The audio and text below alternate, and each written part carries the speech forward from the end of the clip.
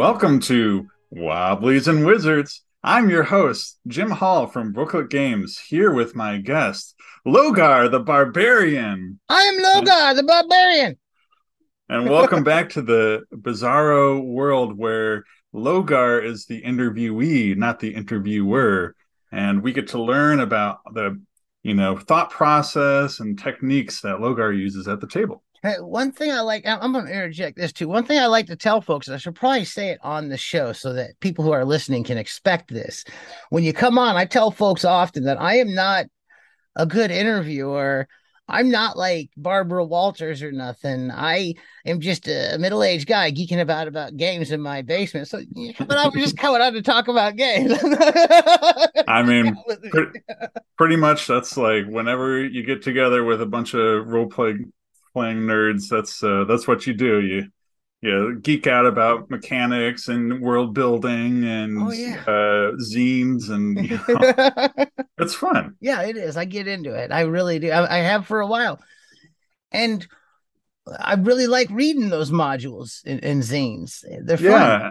Yeah, and so this episode we're going to talk about what modules and zines you like to work with, Mm-hmm. and kind of what your experiences with those are, and how you bring them into your games and your campaigns and that sort of thing. So, first off, how do you integrate a module into your games, or like what modules do you like to pull in? So it's gonna vary. Mm-hmm. Depending on what I'm running and playing. Like when I ran a Lost Lands campaign, it was mostly modules, and a lot of that was dictated by where they went because it's a set out world. Mm-hmm. There are modules available for different places you go, and I can pull those out. Like, oh, okay, I'm going to do this. We're going to explore there. What I like about doing that and doing a Lost Lands campaign is I'm a reader. I enjoy reading. It's fun. And for me as a DM, I get to explore that world and learn about it myself instead of being like, oh, okay, I'm just, when I'm a player, I get to explore it. But as a DM, I have to create it. So it hits this sweet spot running something like that where I can explore simultaneously. Now, my current campaign, I'm not doing that. I'm pulling out random zines and random modules, mostly zines. And a lot of it's dictated by like thematically what I think is going to come in this next place we're going to. Like I think we spoke last time about the swamps. We went to the swamps. We pulled out a Brooklet Game zine and Morkborg Bog Crawl. Yep. We're going towards a city space. So I've been looking at different zines that have cities and different other books. So I actually been looking at some of the larger Pathfinder books that I have that I Oh, haven't really used or messed with. okay. Because I have some very large cities books from various like Green Ronin and some of these other publishers that I've never really delved into too far. And not to run it straight up, but I'm looking for my own thing. I'm looking for the pieces that I can pull out Right. because we're not going to be Yeah. exploring that whole city. I mean, cities are a great place though for this sort of using modules in this sort of way, because it can be really overwhelming to plan an entire city and all the tiny little pieces that Yeah. kind of go into it. So when you're pulling things out, what are you going for? What do you pull out? So I'm looking for seeds most of the time. I'm not even looking to run. Sometimes I'll run a full adventure that's laid out in a zine or something like that, and I'll go through it. A lot of times it'll just end up being a dungeon or a few encounters. Like we just recently did Willow. Mm-hmm. Um, and that's a good little zine. And I barely brushed what was in there. We had some encounters with a few of the characters in there that led us to a few other places. There was like 90% of that book unexplored, and we've probably spent 2 or 3 weeks going through there. And I'm not trying to put, so we've already got a laid out trajectory they're going on because they have chosen that trajectory in response to earlier Mm-hmm. adventures and what they've been given. So intertwining that with the city of Willow was kind of my task. And I'm looking for who I can bring in to kind of further along their adventure, drop more seeds, and maybe just have brief encounters that are fun and exciting within this city. May not even be related to it. One of the things is they fought the necrotic tree nymph from a kid's treehouse. They were like the town guard or Oh, that's whatever, fun. and we had fun there. Now we also they wanted to go see the witch in the wizard's tower and stuff that was presented in there, so we got to explore those.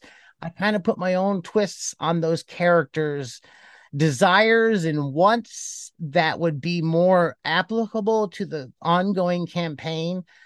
Like the Yeah. one characters, the in Willow, they have this tower that is a wizard's tower, and the wizard just wants books. So making sure that those books that the wizard's looking for is a seed to something that I think would be good to follow that Yeah, intertwines with. because having a bunch of sort of detached random encounters it can be fun, but when you have these longer term goals that the party is playing towards, you want to somehow tie that into the module. So like for the Willow City, how did you tie that in? How did you tie in like the player goals? So the player goals were less tied into the city. This city is separate.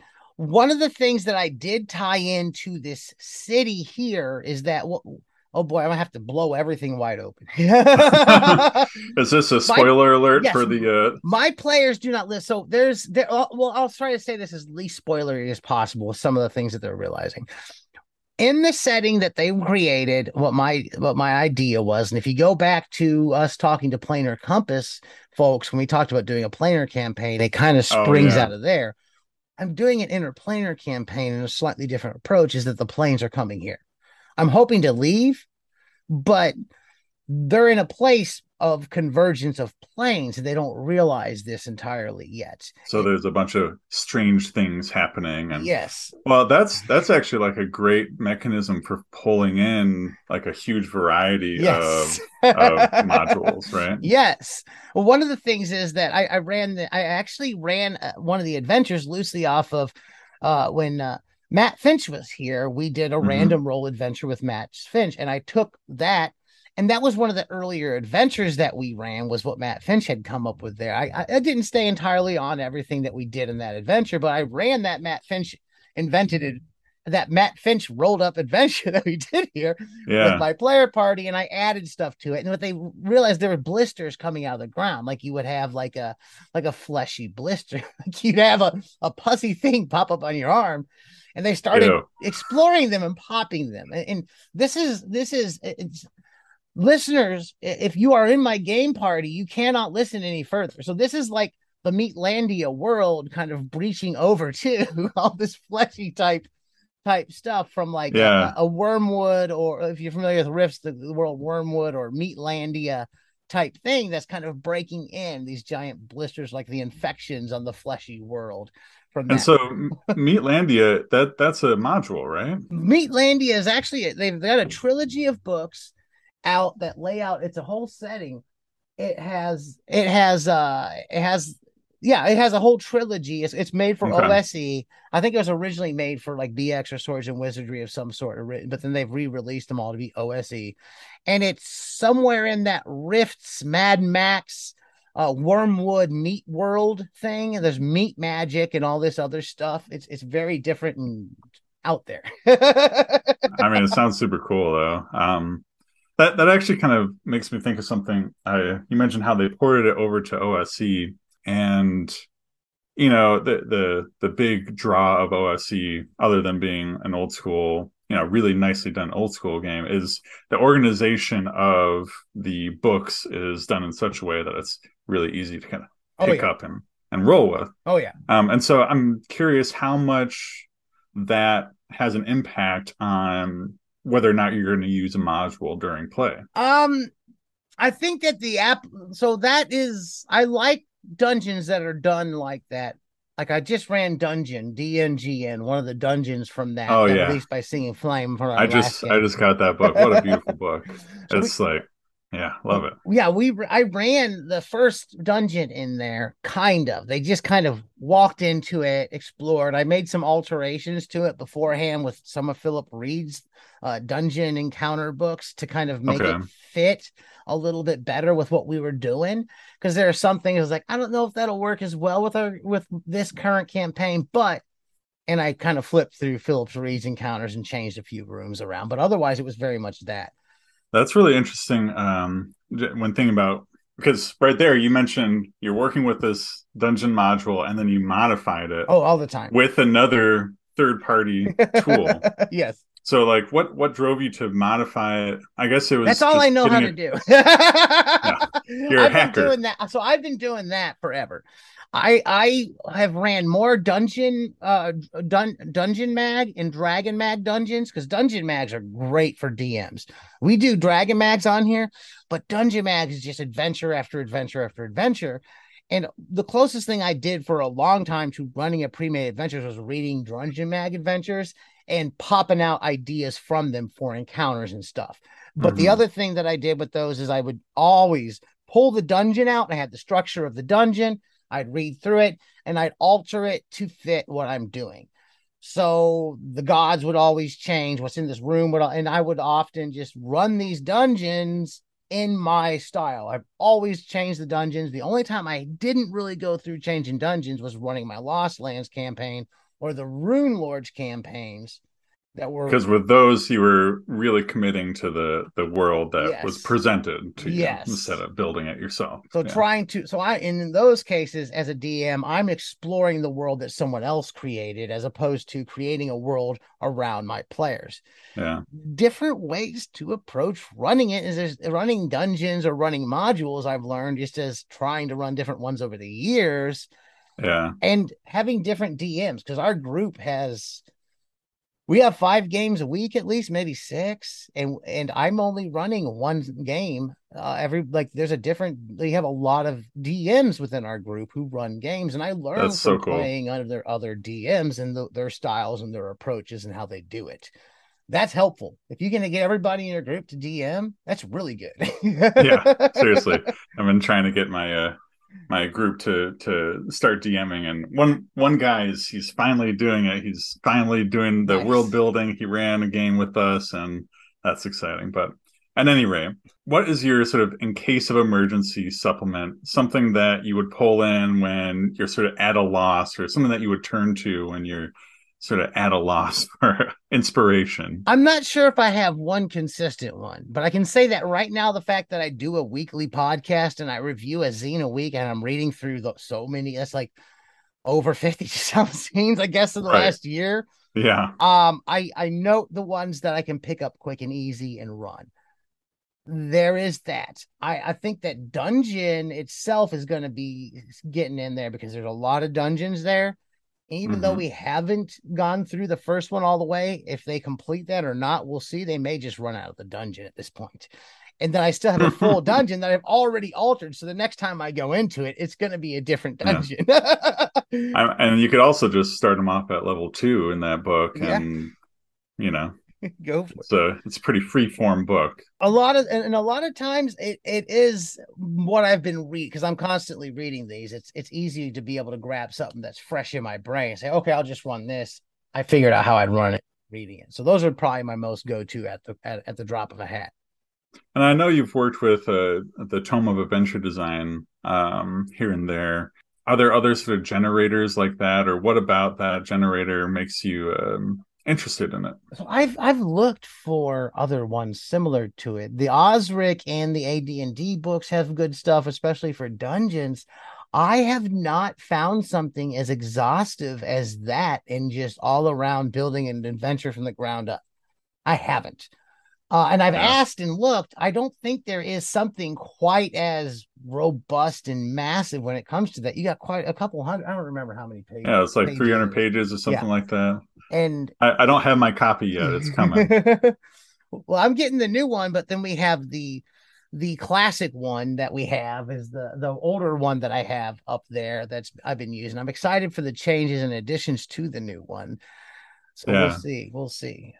Just kind of to wrap up here, are there any modules or zines that you've identified that you're kind of looking forward to running soon? Yes. And I'm a little ashamed. It's like Why? I don't, there's a lot of things that I want to run. And there's a couple campaigns. There's always that campaign I want to run. There's some sci-fi ones that I want to do, and then there's a lot of really classic D&D stuff. Yeah. The one thing that I really want to run isn't even just a specific module, but I really wanted. I've ran a Lost Lands campaign before, and Hmm. I'd like to explore the Lost Lands campaign more because it's so vast. Because they have put so much out. Casey Christopherson, um, Levi Combs, a lot Yeah. of these people that we've talked to here who have been gone on to start doing their more independent things. Some people we haven't even spoken to as well that I've well, at least some of them I've actually played games with have the what's the word I'm looking for, the pleasure to be able to play in their games that are some really cool DMs that have created stuff. The lore, the expanding world, there's so much there. And then there's a lot that's not there as well. Like running it, I get a lot of opportunity to flesh out certain areas that weren't fleshed out and bring in other stuff. So if there's something I'm looking forward to running of them all, might be some of the stuff I've already even run within the Lost Lands. If it makes you happy and it provides inspiration, and it sounds like it kind of provides a kind of a scaffolding of the world that Yes. brings the inspiration and but leaves the gaps for you to go and have the players explore and do a little bit of world building yourself as well. Yeah, and I can adjust anything I need to if need be, but there's a lot there in the wider lore and the wider like just the process of prepping for game and discovery myself as a DM while I'm getting ready is fun for me. I like to read. Yeah. I mean, it is a joy. Like I read zines and books before bed, like every night. Mm-hmm. It's Oh yeah. just it's I, interesting, I and moved inspiring. I when we moved into this house, I moved a little a tiny bookshelf into the bedroom. And so I could because at the old house I just had a wall of books along against the wall, kind of reinforcing the wall and keeping it up or something.